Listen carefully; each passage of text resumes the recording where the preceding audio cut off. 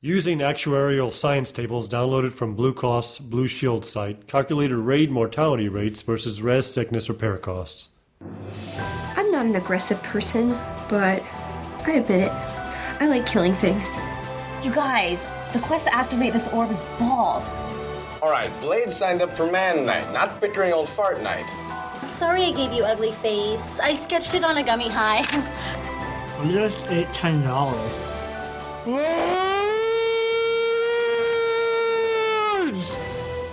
Hi, this is Kenny, and you're listening to Knights of the Guild, the official fan podcast for the web series The Guild. This is microcast number 10. As you can hear, I'm going solo. Life's been really hectic for both Jenny and I. I moved into my very first house, and Jenny is in the middle of moving also, and time is getting away from us, and we're falling a little behind on our podcasting duties. But luckily, our buddy Brian, who does marketing for the Guild, he's the one that does most of the tweets. He went to PAX. This was probably last month. PAX is up in Seattle. Kim, Evie, Sandeep, and Jeff were there. But he was also up there, and he managed to catch up with a super fan of the Guild who dressed up as Codex and did a little interview with her. So we thought we'd bring this to you. So this is Brian's report from PAX with a special interview, and let's go ahead and take a listen.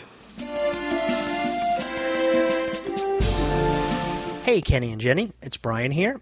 Of course, you guys know me, but for all of the Knights of the Guild listeners who don't, I help the Guild with marketing, and most people will know me from the Guild's Twitter feed. I'm the main Twitterer, along with Felicia and Kim, and I was at Comic-Con. I did the scavenger hunt there. So I'm sending in a report from PAX in Seattle, which took place this Labor Day weekend, 2009. PAX is Penny Arcade Expo. It's a gaming convention, so it's focused both on video games and on tabletop games. So there was a lot of role-playing, miniature-based games, D&D, even, Magic the Gathering is really huge up there. So it was really great, a very similar vibe to Comic-Con. So the Guild had a booth in Bandland, which is an area of booths with Jonathan Colton, Paul and Storm, MC Frontalot. Will Wheaton was there as well. It's just an area for fans to interact, to get stuff signed, to buy DVDs, CDs, T-shirts, etc. So it was really great. There were a lot of fans coming by the booth.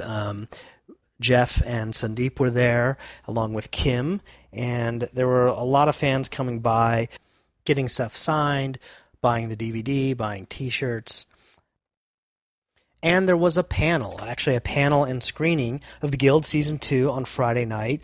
It was really great. It was a 500-seat room, so the same size as the Comic-Con panel, which I know I was wondering, are people going to show up for this? It's Friday night. There's a concert going on. There's other stuff going on at PAX. Some people stay at PAX and play games all evening. They have the convention center available till 2 with rooms available for gaming. So, you're wondering, are people going to show up? We're not going to fill this 500-seat room. Well, it was filled up. It was standing room only. There was a long line. Everyone who waited in line got in. Actually, it worked out perfectly. There were a few people that got turned away, people who showed up right as the panel and screening started. One of the funny things at the screening is they were playing it off a DVD, and on the DVD there's this way you can watch it in Season 2 without the credits, so it doesn't do the beginning and end credits, so you can watch all of Season 2 without seeing beginning and end credits. And so for some reason the player they were using would freeze every time it would do a chapter skip. So at the beginning and the end of every episode, there were these funny freezes on screen of funny faces or funny moments, and it was a lot of laughter from everybody. The other thing about the screening is that Kim decided only to screen episodes 7 through 12. They only had an hour and a half for the screening, and since Season 2 is the length it is, I think if they screened the whole thing, there would only be a few minutes left over for questions. So Kim decided on the day of the screening just to do the second half of the season and to give more time for Q&A. So Jeff and Sandeep did a hilarious recap of Season 2, Episodes 1 through 6, and they couldn't quite remember everything that happened, but luckily the fans in the audience were happy to yell out and fill in the gaps. So they did a recap, then the screening happened, and then afterwards there was some Q&A, and then one of the other things that happened that we twittered about was right in the front row there was a fan whose cell phone went off. And actually, not everyone heard it, but Sandeep and the people on the panel could hear it. And Sandeep stopped the panel and said, "Oh my God, I was just going to be really mad because someone's cell phone went off." But the ringtone was, "Do you want to date my avatar?" So everyone had a big laugh about that. Then on Saturday, more time at the booth, more meeting fans. There was a panel on making web series that Kim, Sandeep, Jeff, and Tony, who plays Neil in Legend of Neil, were the panelists for, and that was really interesting. A lot of old videos being shown, which was awesome. And then there was also a Legend of Neil screening. They screened a few episodes from Season 2, and they premiered, I think it was Episode 4, and that was Saturday night. And then I think the highlight of PAX had to be when Kim ran into someone dressed as Codex in full Avatar costume from the Do You Want to Date My Avatar video. And since this is the Knights of the Guild podcast, I thought you always have such great fan interviews, so I thought, why don't I include a fan interview? So I tracked down Mackenzie, who's the person who is dressed as Codex, and so she joins me now. Mackenzie, why don't you introduce yourself? So my name is Mackenzie Eakin, a.k.a. Machete Betty, and I work for Xbox Live. Tell me about when you first sat down to watch The Guild. Well, it was at work for all of my cube mates to hear, and I used to play WoW. I've been clean for 2 years, but but I used to be pretty into it, and just so many of the jokes were just so dead on. So when did you decide you were going to dress up for PAX? After a couple of viewings of the Date My Avatar video, there was sort of two reactions, because there was this very meat-headed, "Oh my God, she's so hot" reaction, side by side with like, "Wow, she is so pretty, and that would be such a fun costume." And I was kind of nervous, I guess, about wearing such a costume in front of, even though it's PAX, so it's definitely more on the play side, but it's still, there are a lot of, I'm in the industry, and there are a lot of people there that I know and work with. So I ran it by two of my closer teammates, and they just laughed at me and were like, "You really need to get over it and not worry about it. People are just going to think it's awesome." Uh-huh. So I got over it and started piecing it together, yeah. So Saturday morning comes along, and you get suited up. You're dressed up as Codex, and you are out on the streets. Take me through what happened. Yeah, so we were just crossing one street to go get lunch, and I had just heard, and I was just commenting because there was some mom telling her little 5-year-old girl, "See, that girl's just like Codex," and that was by far the most amusing recognition that I'd had that day. So I was already grinning really big, and I heard another woman's voice say, "Excuse me, we haven't seen any Guild cosplayers yet. Do you mind if I take your picture?" And I turned around, and it was Kim, but I didn't know who Kim was. Right. And I said, "Sure." And I was just looking at her, and I sort of, subconsciously noted she had people around her, but it wasn't until she said, "And do you mind if they take a picture with you?" And I said, "Sure." And then I looked and noted that it was Jeff and Sandeep, a.k.a. Vork and Sabu, and maybe I squeaked. and then they said, "Oh, wish we had that on camera." They were just, incredibly polite and sweet and complimentary, and your costume looks fabulous, and I'm just grinning my ass off. And so yeah, meanwhile, my teammates are just amused to be watching me being amused. So we took some pictures, and they said stop by the booth later, and so yeah, that was that. And I had a lot of trouble. I actually I split my meal at lunch because my stomach was still all fluttery. That's funny because they were just so excited to see you, to see someone dressed up. So I think they were just as excited to see you as you were to see them. Did you get your picture taken a lot by other people at the convention while you were dressed up as Codex? My coworkers that I was secretly plotting with / getting positive reinforcement and support from had said, you're probably going to have people asking to take your picture, and I blew it off at the time. Yeah, right. But sure enough, I had barely stepped into the convention center, and I had like a video camera coming right at me because they were all like hovering around the bottom floor, I guess, watching for the cosplayers. I mean, people were just so excited that I was always excited when people even knew who the heck I was. So I did. It was really surprising to me, but it was a lot of fun. I felt special, and more importantly, I felt like those darned wrist guards were worth every painful moment that they took to fill. Any future plans? Are you going to be Codex for Halloween now that you have the costume? I don't know. I've got. I'm sure as heck going to get as much longevity out of that corset as possible. So it may be making an appearance at some sort of holiday event. But I really did enjoy wearing the costume. So got such a friendly reaction from it. Did you earn points with your coworkers? Were they all impressed that you pulled off the costume? Yeah.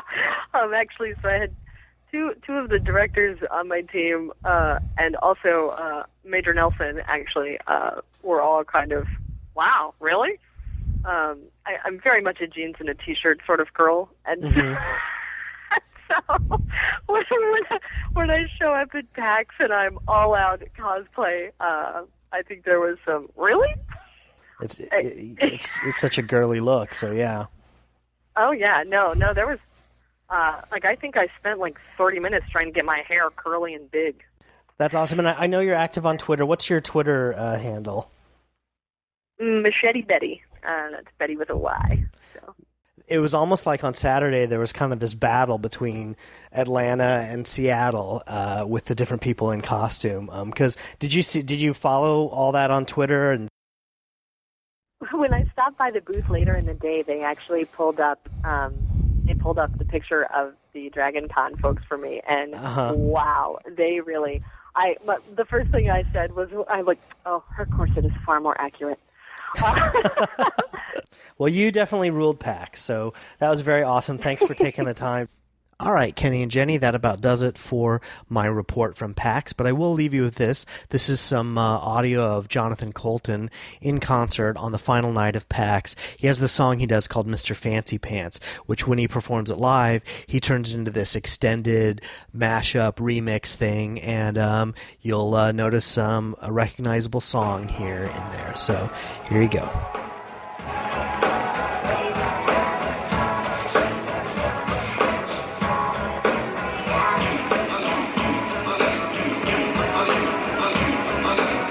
All right, so that's going to do it. Thank you so much, Brian, for being our reporter up at PAX. Jenny and I obviously can't get to every event, so we really appreciate when people step up and record little things for us about their experience at cons.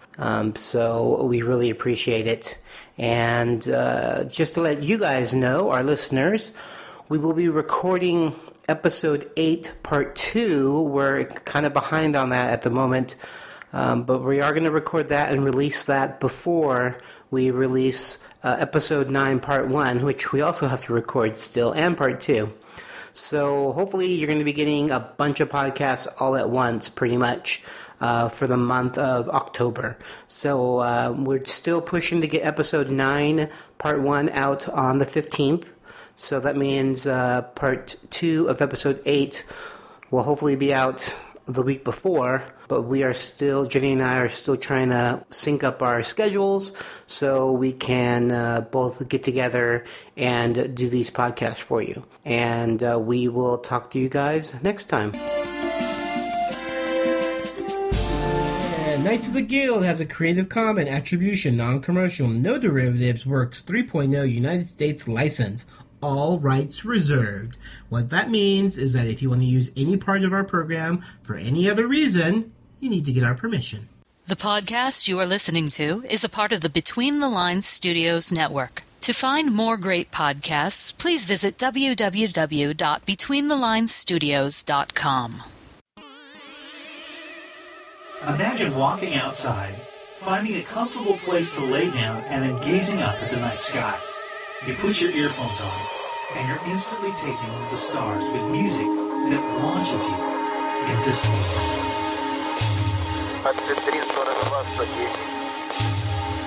78-08-08-76-3-13-78-25-21-10. That's exactly what my new CD is designed to do.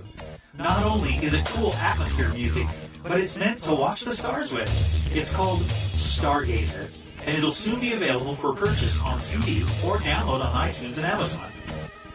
There's 13 tracks of digital stereo music for your enjoyment, from Apollo 14 taking off into orbit to radio emissions from Saturn. Over an hour and 10 minutes of music that'll help you watch the stars. It's coming soon, as well as the launch of a brand new website with extra content and alternate versions of the songs, and the making of the Stargazer CD podcast. If all goes well, I'm shooting for an October 26, 2009 release date, just in time for Christmas. So, I hope that you will enjoy a copy of it. Get ready for Stargazer, a collection of songs to watch the stars with. Ghost infected Frank. He passed it on to the other guys, and I got it from his corpse? Right. Hello, Echo. How are you feeling? Did I fall asleep? For a little while. Previously on Heroes. You had to go and be the detective, didn't you, Matt? I'm not an aggressive person, but... Oh, man, there's just way too much on all these channels. But only in-game. Everybody lives, Rose. Just this once. In your dreams, Nutloaf. Bite my shiny metal hat. Sometimes I get visions. Walter, what are you doing? Watch and learn. I wish there was some way to find out what's really worth watching. There is. What? Who? What was that? Tuning into Sci-Fi TV is the viewer's guide to genre television. Where is that coming from?